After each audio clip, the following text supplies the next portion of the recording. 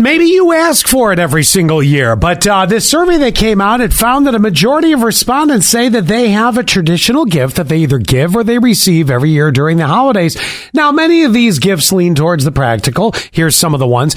This one, though, although I really question, is it a gift or is it just like that little extra you get at the holidays? They say candy or chocolate. I look at something like that. That goes in a stocking. That's kind of that extra.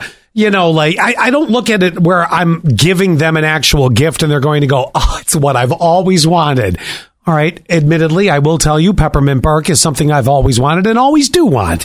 But that being said, now you got a gift card or money, something homemade? No. Makeup, beauty products. That's a good one. Books. Let's see here. A toothbrush, skin products, underwear and socks. That one really hits home here on this. I'll give you a couple that people have texted in 71231 keyword sass. These are the gifts either you give or receive every single year. $13.96. My grandma would get everyone socks and underwear when we all added to the family. So did the socks and the underwear stacks.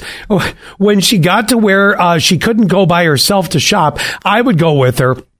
Wow, what a headache. But guess who kept a tradition in the family? You did. You're giving the socks and the underwear. Oh, that's great. And I signed it all from Santa Graham, even though she's been gone for 2 years now.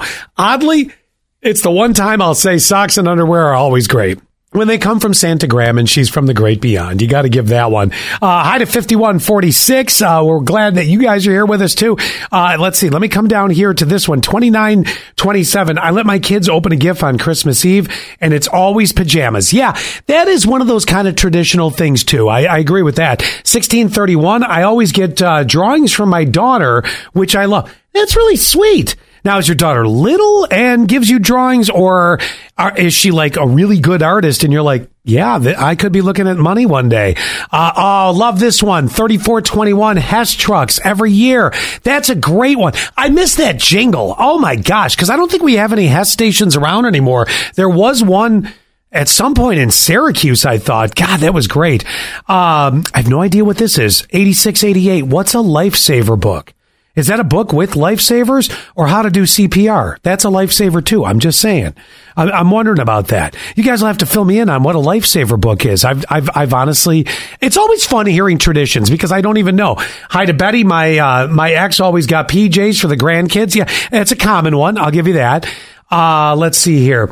The daughter's a teenager. So the art's improved from what Lydia brings home at pre-K right now. Although I see where the artist streak is in the family. Definitely on her part. Which is very cute here. I'm dying to know what this lifesaver book is.